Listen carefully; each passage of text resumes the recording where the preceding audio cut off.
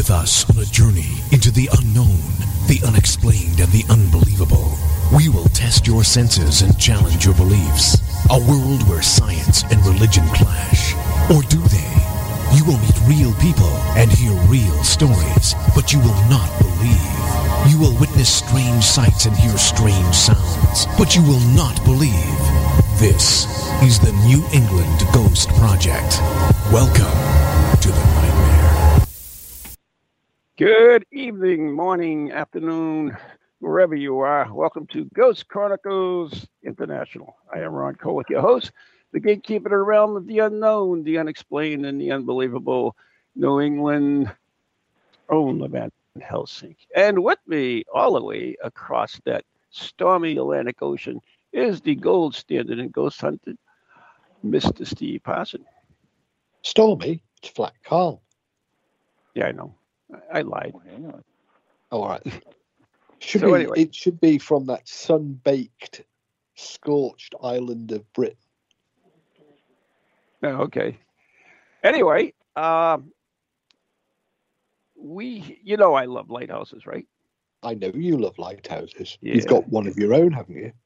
Well, I don't own it personally. I mean, I'm involved in it, yes.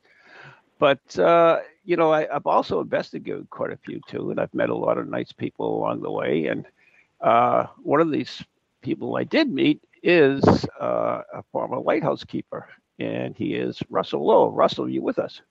I am. Thanks for coming aboard. Not a problem. Yeah, good evening.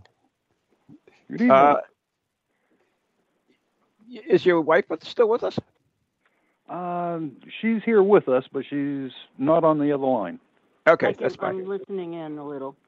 Okay, that's fine. That's good. And also joining us is Russell's wife, Teresa. So the first thing I got to know, and most people want to know, is how long you been married?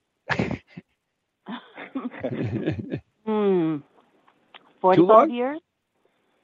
35. 45 years? Yeah. Imagine that, huh? You survived all that. Oh, yes. So, Russell, you were in a lighthouse keeper, right? You were on an island on a lighthouse? Yeah, we both were. I was in the Coast Guard and got the chance to be stationed at Wood Island Lighthouse in Biddeford Pool, Maine. And when was that? That was 79 to 82. Okay, so I went out in January of 79 and came in 82. January, that's a tough time to go out. Yeah. Wintertime on an island is, it can be challenging. And beautiful. At the same time. Especially in Maine, right? Well, anywhere, really. That's true, too. That's true. Joining us, by the way, I'm not sure if you know, is Steve Parsons. He is from the UK, Wales, and he has a lighthouse not too far from him as well. And one, we have several. So there you go. And what I was going to say is, I want to know a little bit about, first of all, how do you become a lighthouse keeper? Is that something you volunteer for, or is it, you get selected? I was just basically at the right place at the right time, and they were looking to move me out of the 7th District, which is down in New Orleans, and I wanted to come back to New England. And they says, okay. And the first question they asked was, are you married? Yep. Do you have any kids? Nope. Okay. You're going to Wood Island Lighthouse. And that was it. The question was happily married. Oh, was it? which I imagine would be kind of important if you're going to be on an island with someone, and sometimes in not the best conditions weather-wise. No, you don't get too far apart, and on an island in the winter. No. Furthest we could get apart was a half a mile. So when you distance from the boathouse to the house. Yep, I've walked that distance myself. Yeah, a few times. Yeah, and so did you have training or anything? I mean, how does one become a lighthouse? That's what I'm really intrigued about. How do you become a lighthouse keeper? I know you got sent there, and do you have to like learn? I mean, do you take a course? I mean, how do you become a lighthouse keeper? Well, the rating I was at was a machinery technician, which meant basically I could fix anything that was broken. It's got nuts and bolts, so I can put it together. Oh, that's handy. You know, spattering of electrician and mechanical and all of that, and that was good enough to stick you on an island. And once you get there, you spend a couple of weeks with the outgoing keeper. Oh, you do? Okay, that would make sense. They tell you, what you got to do for the island. Mm-hmm. Send the weather and getting the mail and filing everything that comes in through the mail. Mm-hmm. Groundskeeper, painter. Oh, yeah. I mean, how do you get mail on the island? Do you have to go to a store each day, or same with the groceries? Is that something that you stock up on, or what's the routine on that? Well, our routine that we found worked the best was during the summertime, and you had good landings. We'd go in and we'd get 2 months worth of groceries every 2 weeks. Oh, and that okay. That would stock us up over the wintertime, and if we had bad weather or no landings, and we weren't in dire need of having to run off to the corner store. Mm-hmm. And the mail was a post office box, and which was luckily not too far from the dock, so all I had to do was pull in with the boat, tie it up, walk up, grab the mail, and go back out to the island. And what type of a boat did you use at the? I know the boathouse is a half a mile. It's on the other side of the island from the lighthouse. Yeah. Oh, it was a 15-foot Peapod, or a double-ended dory. Mm-hmm. No power then. Oh yeah, it was powered up with a little outboard on the back of it. Most of the time, cool. They gave me a 9.9, which was barely enough to move it, but it got us back and forth. Mm-hmm. Steve, if you have any questions, you can jump in. So. No, I'm listening to Russell and trying to rack my brains if we have any comparable lighthouses in the UK, because our lighthouse system is different in that it is its own service operated by Trinity House, has been for 300 years, and has its own dedicated it used to have keepers. Now all of our lighthouses are automated, but they still have regular maintenance crews who go out to the lighthouse and they live aboard whilst carrying out the maintenance. I'm talking about the offshore lighthouses. But I can't think of a comparable lighthouse on an island where it was solely for the purpose of a lighthouse, because most of our lighthouses are either onshore or built on sea rocks, so barely much bigger than the base of the lighthouse itself. And the lighthouse keepers would rotate. I think it was normally 14 to 21 days, and then they would bring in the next crew, etc., etc. And they were supplied initially by sea, and then latterly before automation by air, using helipads. Yep. That makes sense. So very, very different than the American system. In that,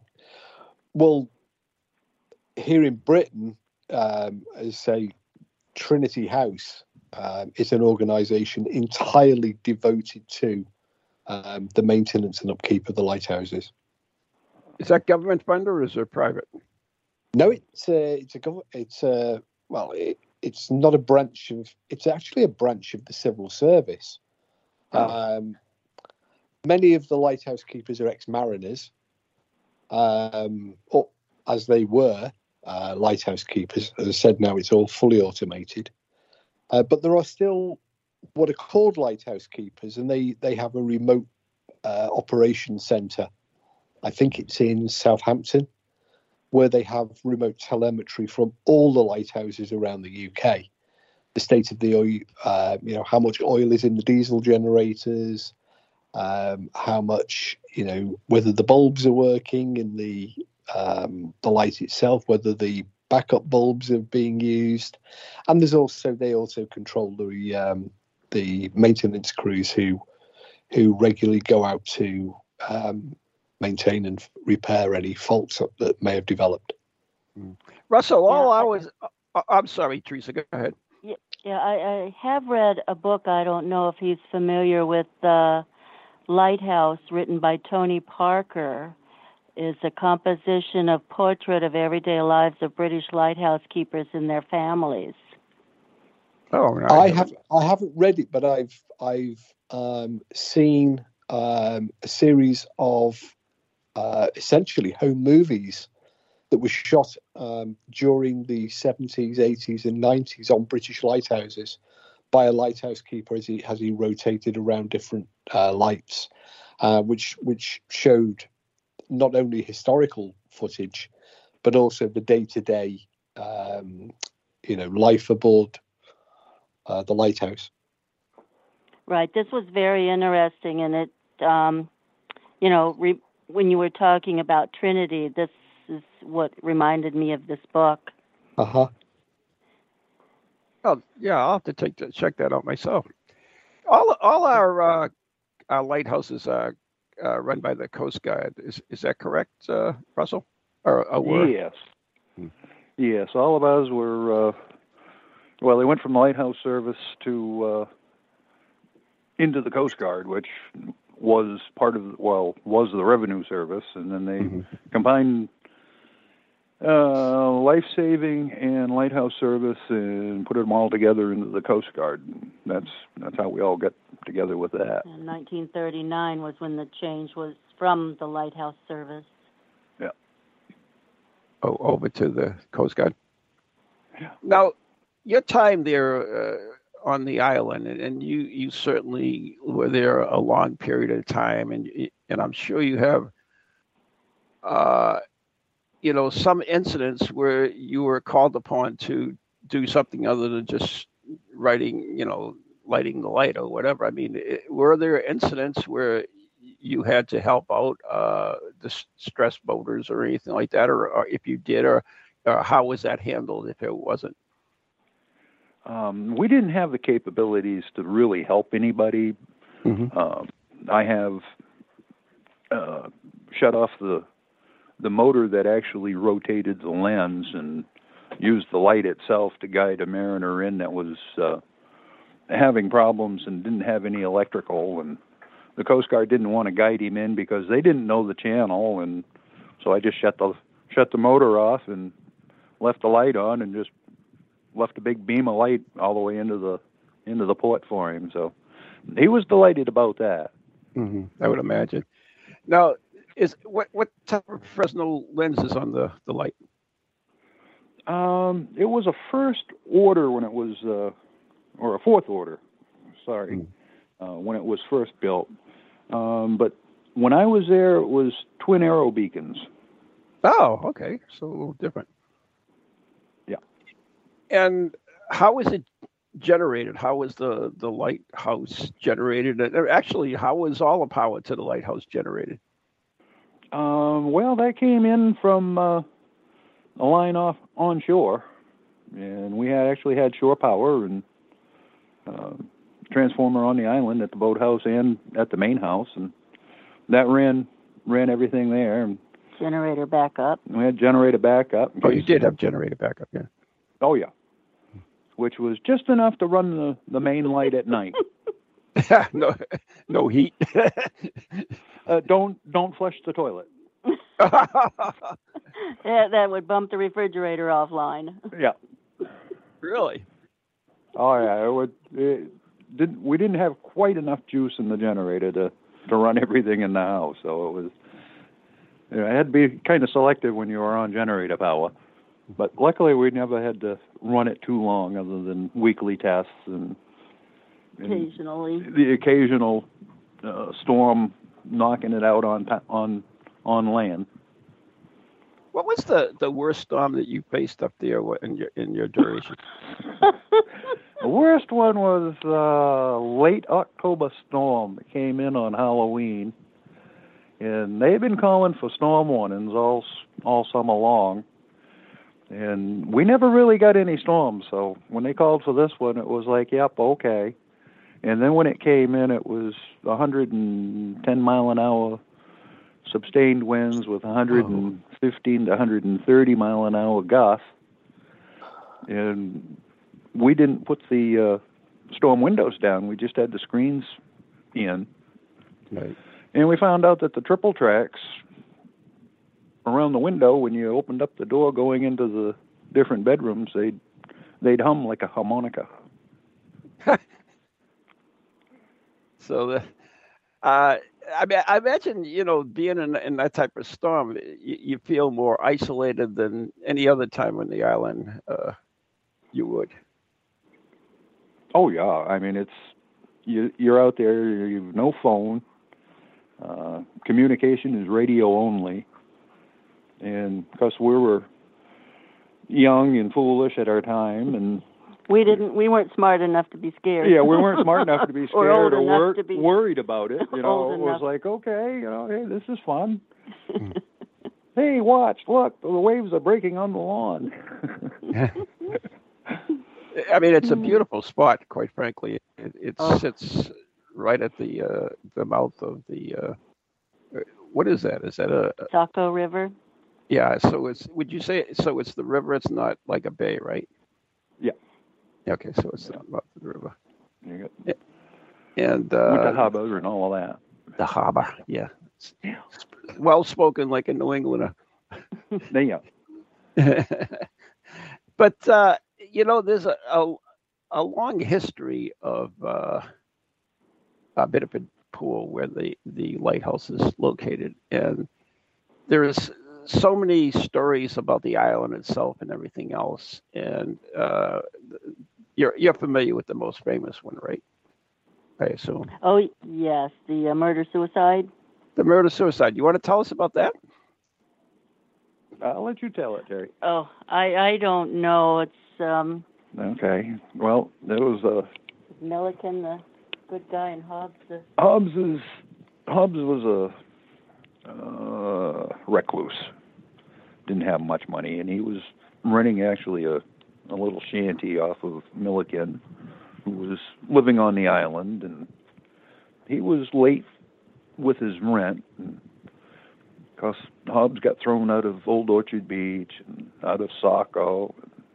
So he made it back out to the island, and his roommate told him that the landlord was looking for him and he wanted some money, and Hobbs grabbed his shotgun and went talking to Milliken, and before he left, his roommate asked him, what are you going to take the gun for? And he says, well, in case I see some ducks on the way. So he goes up to Milliken, and I guess they had a scuffle, and somehow the gun went off and shot Milliken in the stomach. Fatal. And because stomach wounds back then take, quite a while to be succumbed by, and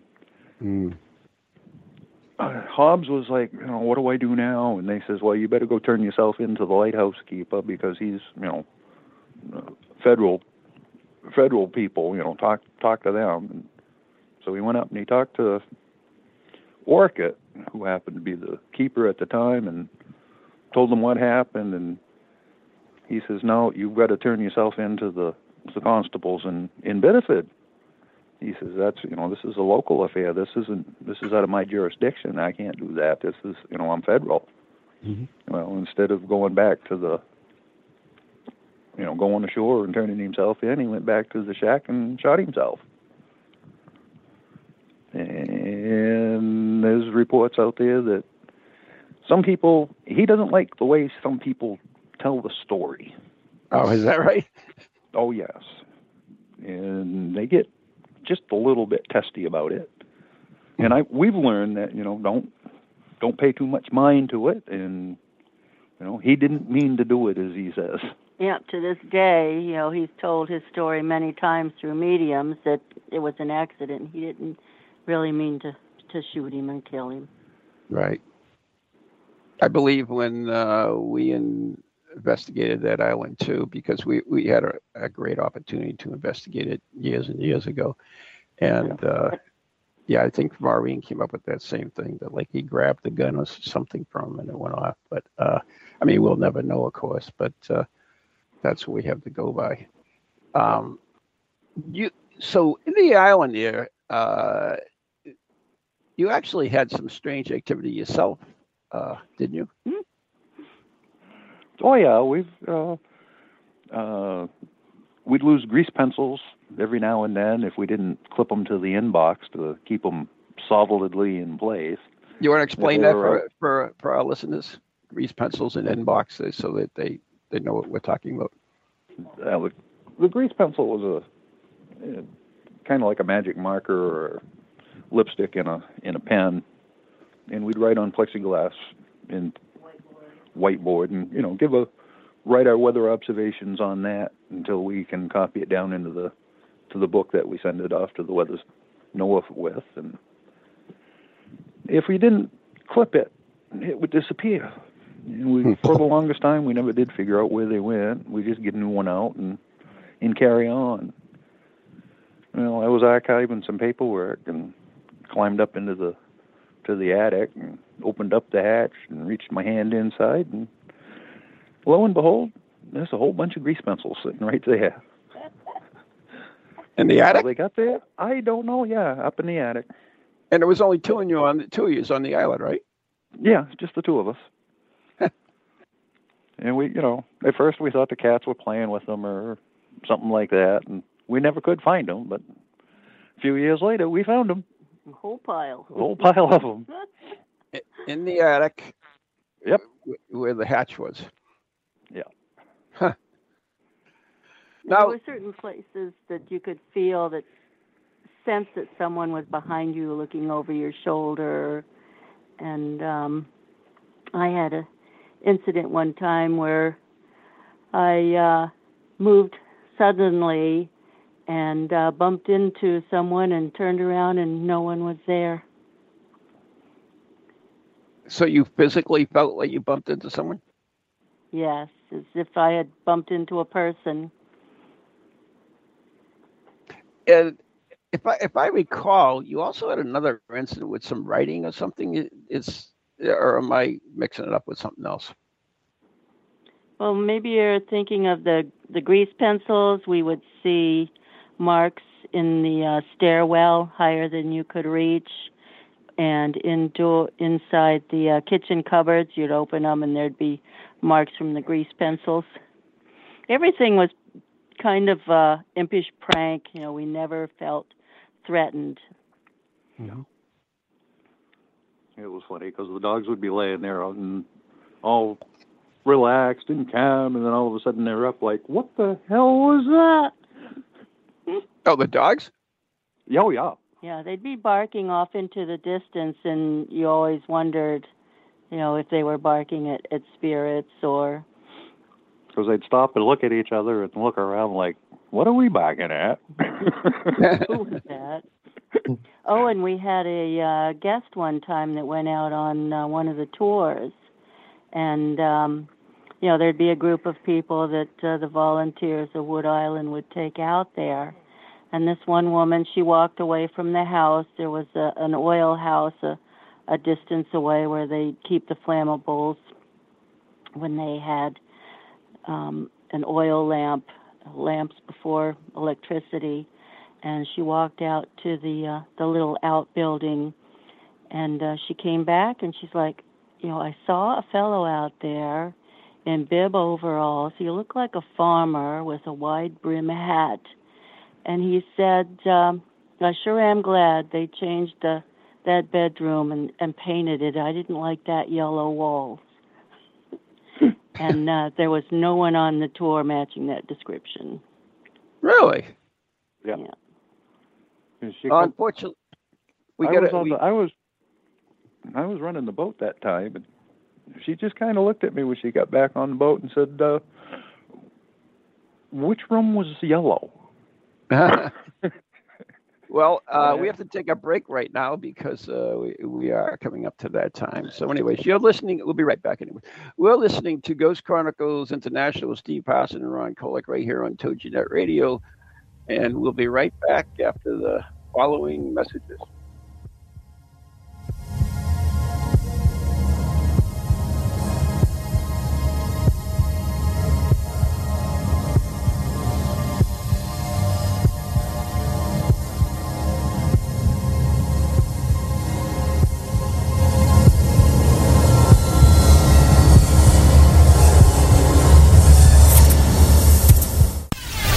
Welcome to TogiNet, radio with a cutting edge. Do you have a paranormal event, book, or something else you want people to know about? Then why not advertise it on Ghost Chronicles Radio? With over 150,000 downloads a month, get your message out to an audience that's interested in the subject. We have a plan at a cost that fits your needs. For more information, contact Ron Kolick at anyghostproject@comcast.net or call 978-455-6678.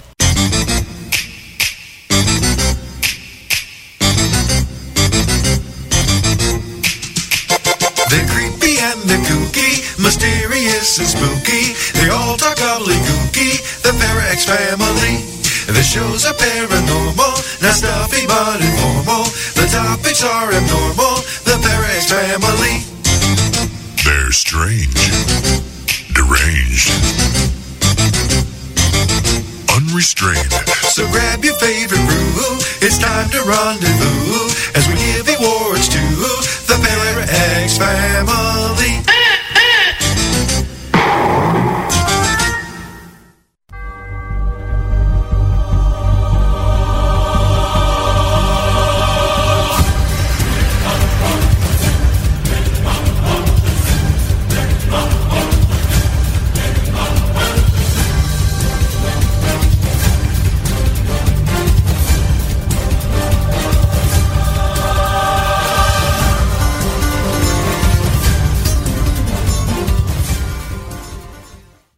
And welcome back to the second part of tonight's Ghost Chronicles International. Tonight, our guests are Russell Lowe and his wife Teresa, regaling us of tales on a New England lighthouse. It is, really. It's fascinating because I was listening to the murder-suicide account before, and my mind was being cast back to probably one of the most famous incidents that ever took place on a lighthouse, and the reason why all British lighthouses became triple manned. And that took place at the Smalls Lighthouse, which is, as the crow flies, about 15 miles from where I am now. Mm-hmm. Many of them over water, but nevertheless. Back in the day, British lighthouses were double manned. There would be two lighthouse keepers on each duty cycle, which was, as I said before, between 2 and 3 weeks, depending on the weather. Now, the two lighthouse keepers had gone out there, and within the first couple of days, one of the lighthouse keepers took ill and died.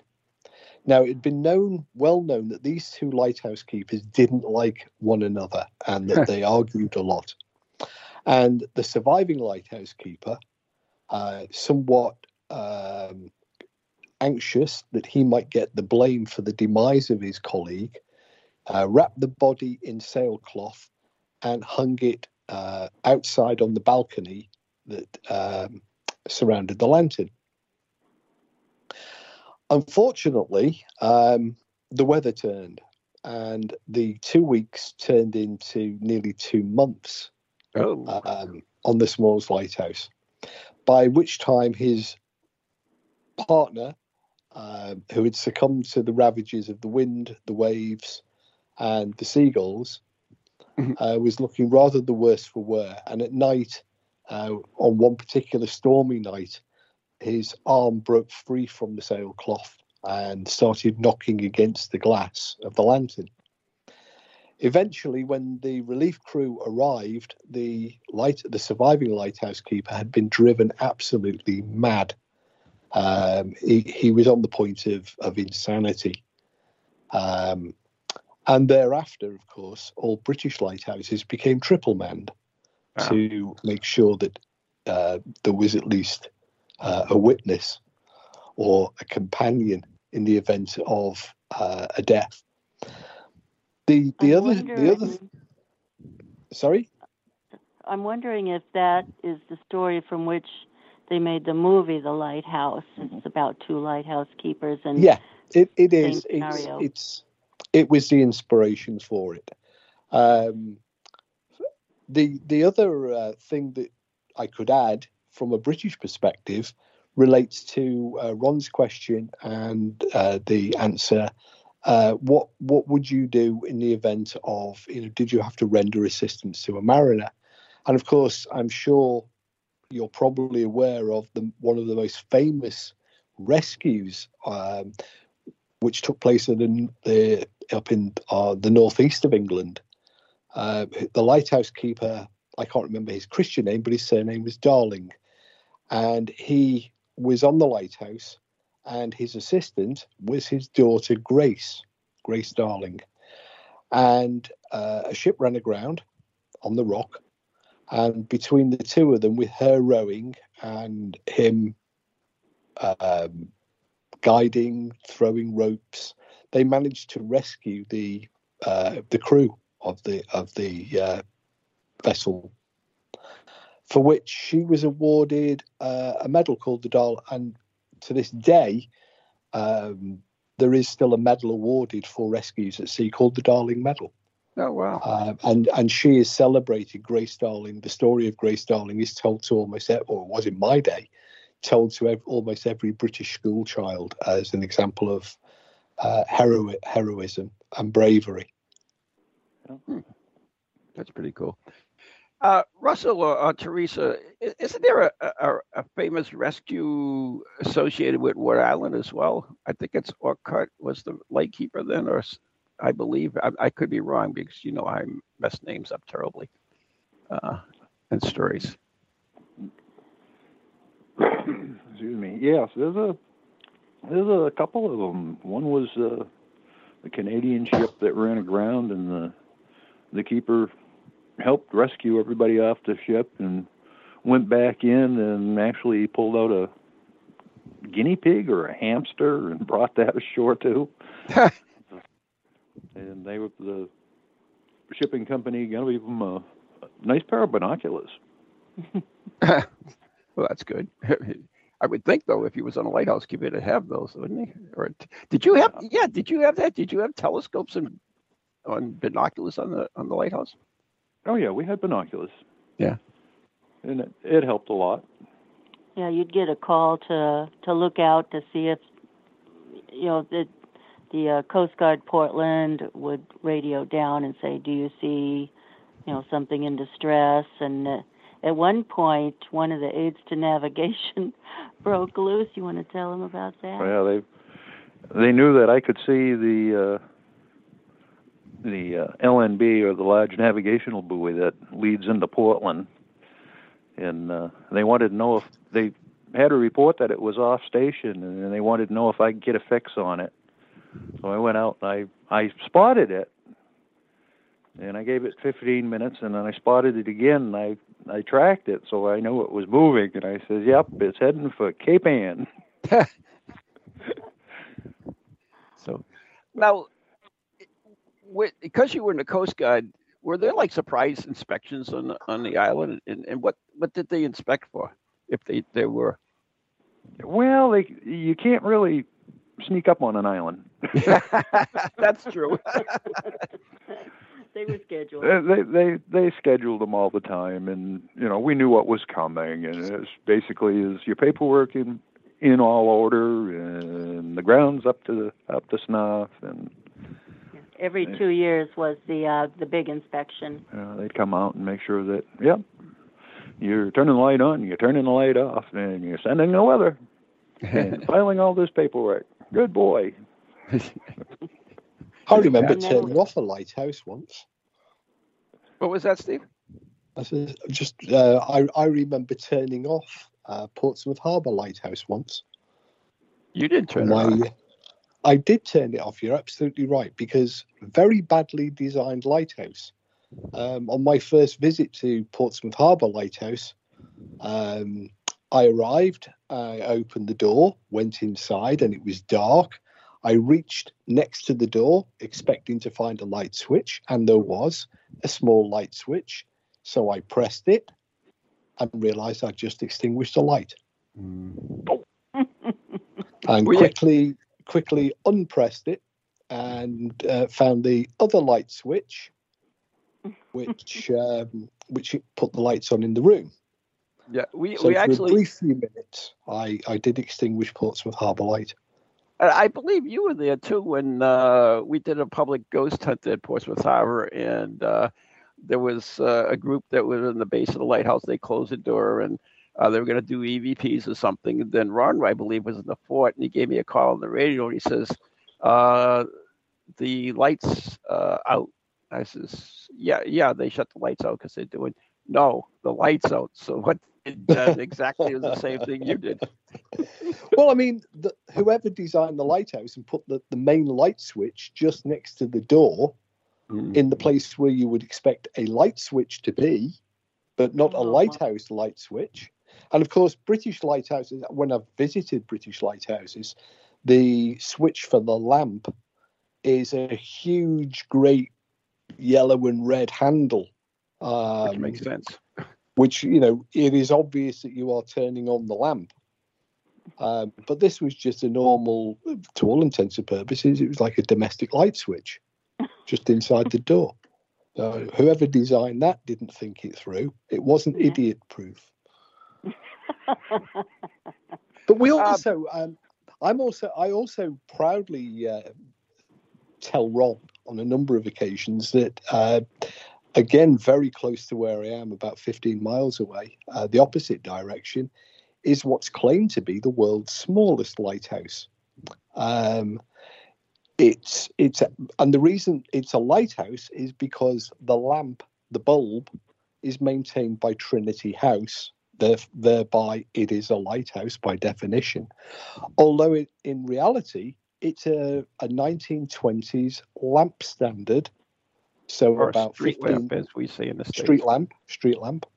That's at the end of a breakwater at Tenby Harbour. But the bulb and the light assembly is actually maintained by Trinity House, so thereby making it probably the world's smallest lighthouse. That's pretty cool. I had a question. Oh, yes. Before the break, you were talking about tours, and you had a person who said that the guy was happy that they painted the yellow room. Did you ever find out if there was a yellow room there? Oh, yeah. We knew there was a yellow room there. Oh, you did know? Nursery. Oh, yeah. We used that as a nursery when we were out there. Wait a minute. I thought you didn't have children. No, not when we moved out there, but hey. So those long nights in the island? The winters were very long. I think it was in April. But he was 6 months when we left. Oh, that's sweet. Was he born on the island? Well, no. I came off the island and stayed at a friend's home, and good thing because he was cesarean, and he's 40 years old now, and he'll be heading off to Melbourne, Australia for his PhD. Oh, wow. Yeah. So you did have a nursery. That's cute. Yeah, I did not know that about childhood, though, isn't it? Growing up on an island in a lighthouse. Well, he was only 6 months old, so he's not actually grown up on it. There's a book that's been published locally by. We do have. I did manage to remember an island lighthouse, and that's the island of Skoma. And as well as the lighthouse keeper, there was also a farmer that lived on the island as well, who, for 9 months of the year lived on the island and farmed sheep and cattle, who had to be carried across on effectively dories, but they were rowed across, 1 cow per boat or 4 sheep. And the daughter of the last lighthouse keeper, which was 1957, wrote a book which was published some years ago describing her well, it was the first 18 years of her life living on the island of Skoma, which is about a half a mile off the coast. Telling tales of collecting seabirds and seabird eggs to eat, and farming the sheep and rescuing the sheep, and occasionally rescuing the old mariner who washed ashore, and one or two good ghost stories as well, connected to the shipwrecks. There are quite a few stories of lighthouses with families on it. Yeah. Wood Island used to have what was that, Teresa? Out there. Yeah. Oh, they did? Yeah, years before and earlier, there'd be families out there. They'd be farmers. They had a barn and livestock, and they'd be. I think there was one keeper. I don't know if it was longest term out there was 19 years. Oh my God. Yeah, it was very common here. If all of the onshore lighthouses in Britain had accommodation, so families would live there for generations, and father, son, father, daughter, and in fact, in some cases, mother, son, mother, daughter. They were permanent sort of residents and permanent lighthouse staff. But with the offshore lighthouses, the single, the ones that stand alone on a rock, they were always triple manned, rotating crews, but no families. It was a strictly sort of predominantly, it was all male for the offshore lighthouses back in the day. That's no fun. Yeah, we had a few of those. We called those stag units. Stag units. Yeah. They'd send a crew out, rotate them out every 2 weeks. So. One of the neatest experience I had on there was actually we did a public ghost hunt for the Friends of Wood Island Lighthouse, and it was a ghost hunt that we were dropped off on Saturday. Our group was dropped off on Friday. We spent the first night investigating by ourselves, but then the public came on Saturday, and then we were picked up on Sunday. So we did all that, and it was Sunday morning. I was sitting in the inside of the lighthouse wasn't finished that time, but right off the kitchen there was a picnic table in the next room over, and I was having coffee on Sunday morning with Sherry, and this is the daytime, and Sherry worked at the lighthouse, was part of the Friends of Wood Island Lighthouse at that time. So we were just sitting there having coffee, and I looked to the kitchen, and I saw a dog walk across the doorway, and I jumped up and I ran into the kitchen. The weird thing about it didn't make any noise. You know how you hear the dog in an linoleum, you hear that claws? There was nothing. And I went in there, all the doors were closed. There was no dog around. So I came back, and Sherry looked at me, and she just kind of shook her head, and she says, "Ron, can you, what'd you see?" I says, "I saw a dog." She says, "Can you describe?" I says, "Yeah, I saw him as clear as I am looking at you." And I described the dog, and she just kind of smiled and laughed and said, "Well, Ron, there used to be a lighthouse keeper here that had a dog, and it was time for him to relieve. The dog wouldn't go. He stayed on the island. Lighthouse keepers took after him, and he died on the island." She says, "The dog you described, sounds like that dog." And I saw a picture of it later of the dog, and sure enough, it looked like the dog I saw. Can I say it was the dog? Of course not. But yeah, that was a unique experience because that was something I was not prepared for and not looking for. It just happened. Yeah, that Kelly is that dog, and she was there during our stay as well. Oh, she was. Oh, that's awesome. Oh, yeah. Oh, I didn't know that. Oh yeah, we took care of her, and she was a strange dog. She wouldn't come in the house. Oh, really? She would come in the passageway when the weather was wild, but she did not really care to come into the house.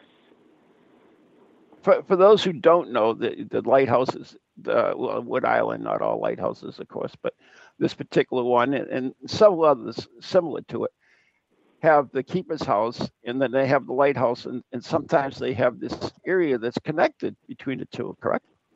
Right. Yeah. The passageway. The passage, which could be spooky at times. Yes, it was. That's where I had some of my experiences of someone peering over my shoulder. Really? Oh, yes. Just at the bottom of the tower there where the controls were, if fog came in the middle of the night and whichever one of us woke up to see that the fog rolled in or the fog cleared, that person would get up and either turn the foghorn on or off depending on the visibility. Oh, so it was manually operated foghorn? Oh, yeah. Yes, to the light, too. Everything that we did out there was all manual. There was no automation to it at all. Yeah. The good old days. Yeah, exactly. Did you have like a garden there, like a vegetable garden or anything like that, or flowers or anything? I did. It was quite productive because come to find out that was the prior ghost pen. So I had all kinds of vegetables, tomatoes, and others, and there were all kinds of wild berries on the island as well. Oh wow! Yeah, that's a cool thing. Yeah. And when you, as we talked about earlier, that the island's roughly a half a mile long, and the boathouse is one end, and the lighthouse is on the other. How did you get like all your goods and everything from the boathouse to the lighthouse? Yeah, we had a little two-wheeled tractor that had a little trailer behind it, and we'd unload from the boat and into the little trailer and drive it right up to the house, back it up to the door. The motor was actually part of an old rototiller, wasn't it? Yeah, the front end was an old rototiller, and it had forward and reverse gears, and that's about all we needed. And it would pull us up and down the boardwalk and haul our supplies. So, just curious, did you have television there at all? Oh, yeah. It was tiny. It was maybe a 13-inch screen with 5 channels at the time. No remote control. You had to get up and turn the dial. Oh, my God, the inhumanity of it, huh? Oh, I know. 3 networks and a couple of PBS stations. Yeah, I remember those days, actually. That was, you didn't have much. And there was no, like, recorders or anything. You watched the show, you had to watch it then. Oh, yeah. yeah. Oh, yeah. Yeah. Mm-hmm. The thing about remote controls is they're not a modern invention for televisions. I remember my grandfather back in the early 1960s had a remote control for his black and white television. Wow. He would sit in his armchair and jab at the buttons with the snooker cue. What? Yeah, that's how he operated the TV, because it was a push button, and he used the snooker cue that he'd brought back from the pub, and he used the end of that to jab at the buttons to turn it on and off or to change channels.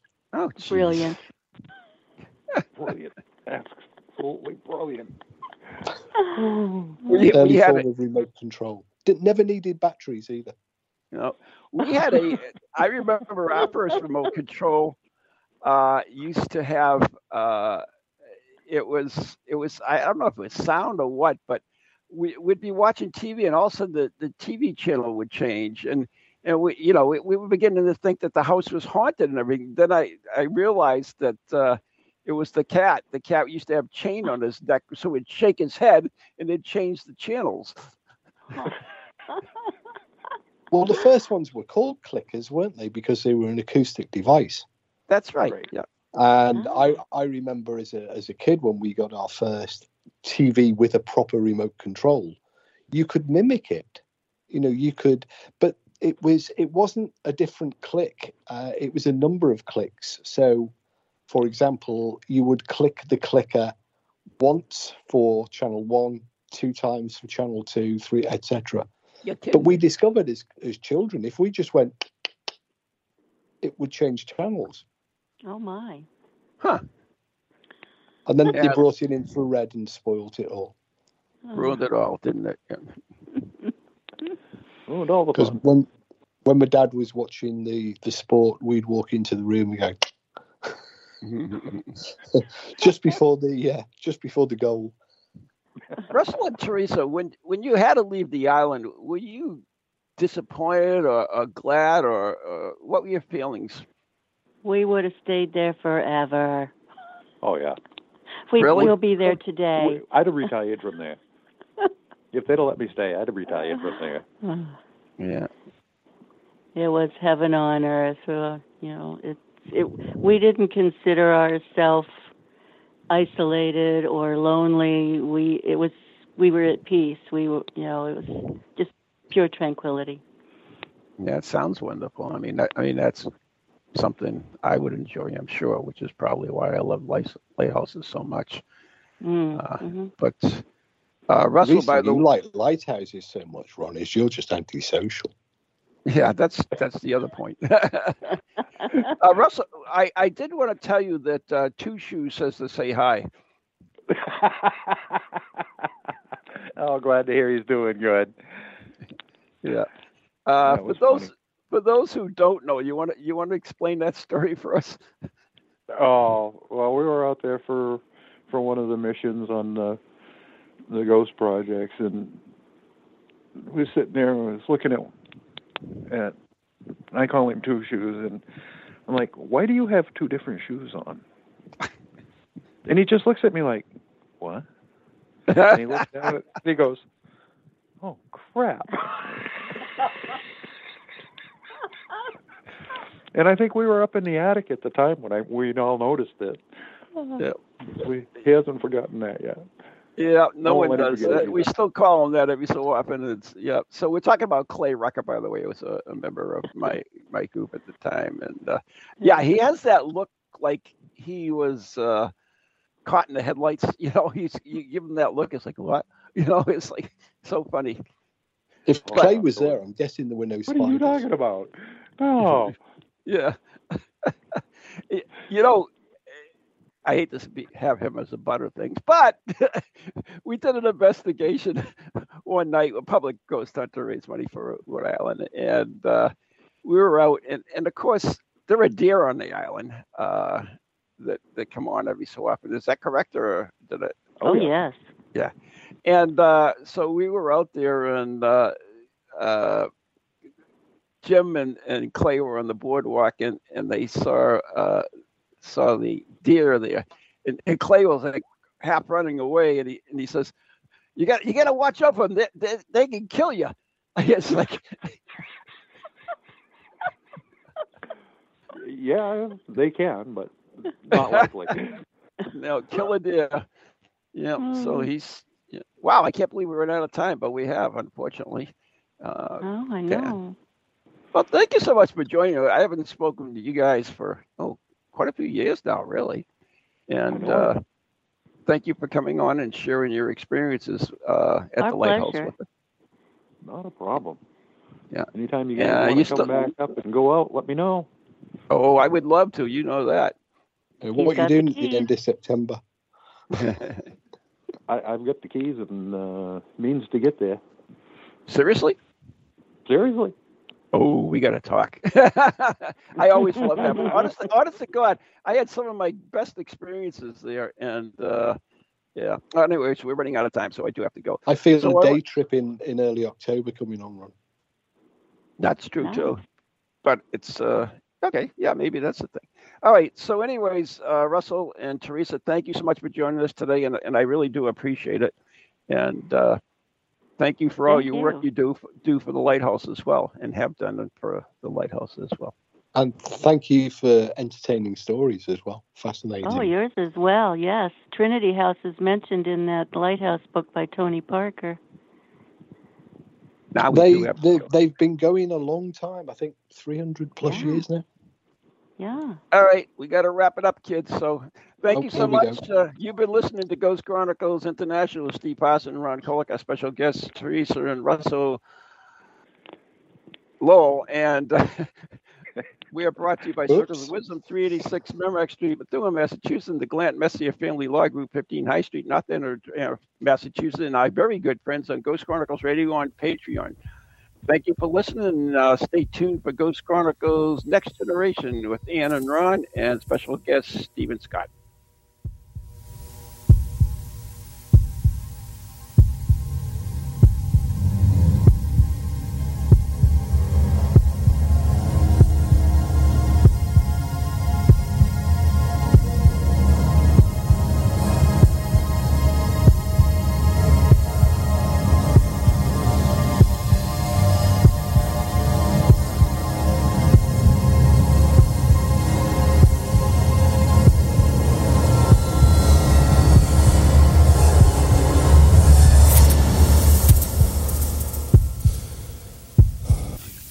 Ghoulies to ghosties, long-leggedy beasties, and things that go bump in the night. Deliver us, good Lord.